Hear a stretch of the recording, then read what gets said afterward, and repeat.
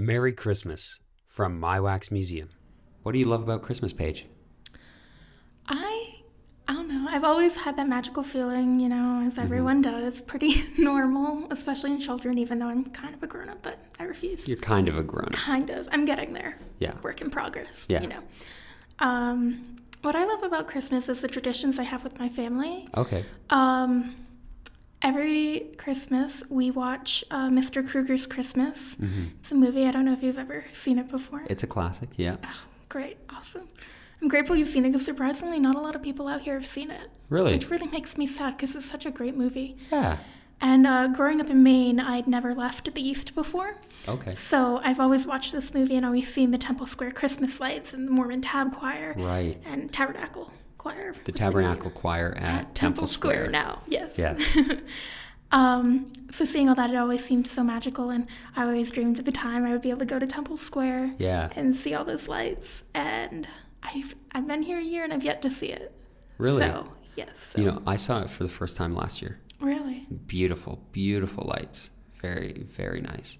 So you watch that with your family? Yes. And what does that do for you at Christmas?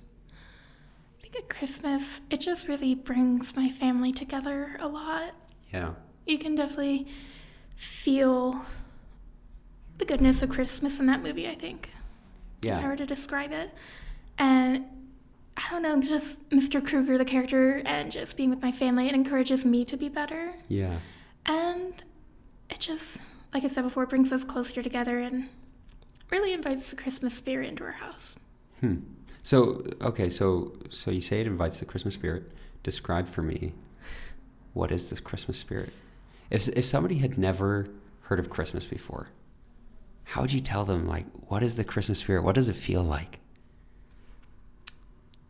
I don't want to use the word magical because I feel like that's overly used, but magical for one. Yeah. Something thrillingly mysterious. Thrillingly mysterious. My English major is kicking in. Yeah. Thrillingly mysterious, yeah, with a magical touch. Yeah. I think that is the best way I could describe it. And how could they feel it?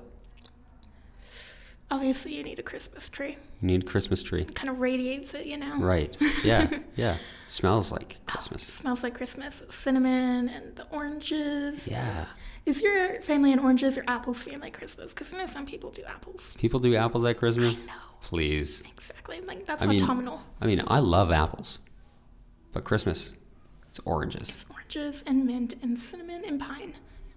That is how you get the Christmas spirit in your home. Perfect. Just a bunch of scents. Yeah, a little fruit. Aromatherapy. And a tree. Yes. When you put it like that. I guess people might be kind of curious. What are you doing bringing a tree into your home? So it's, magical. What did you say? Mysterious. Thrillingly mysterious. All right. Well, to everyone out there on this Christmas night, on this Christmas season, have a thrillingly mysterious Christmas.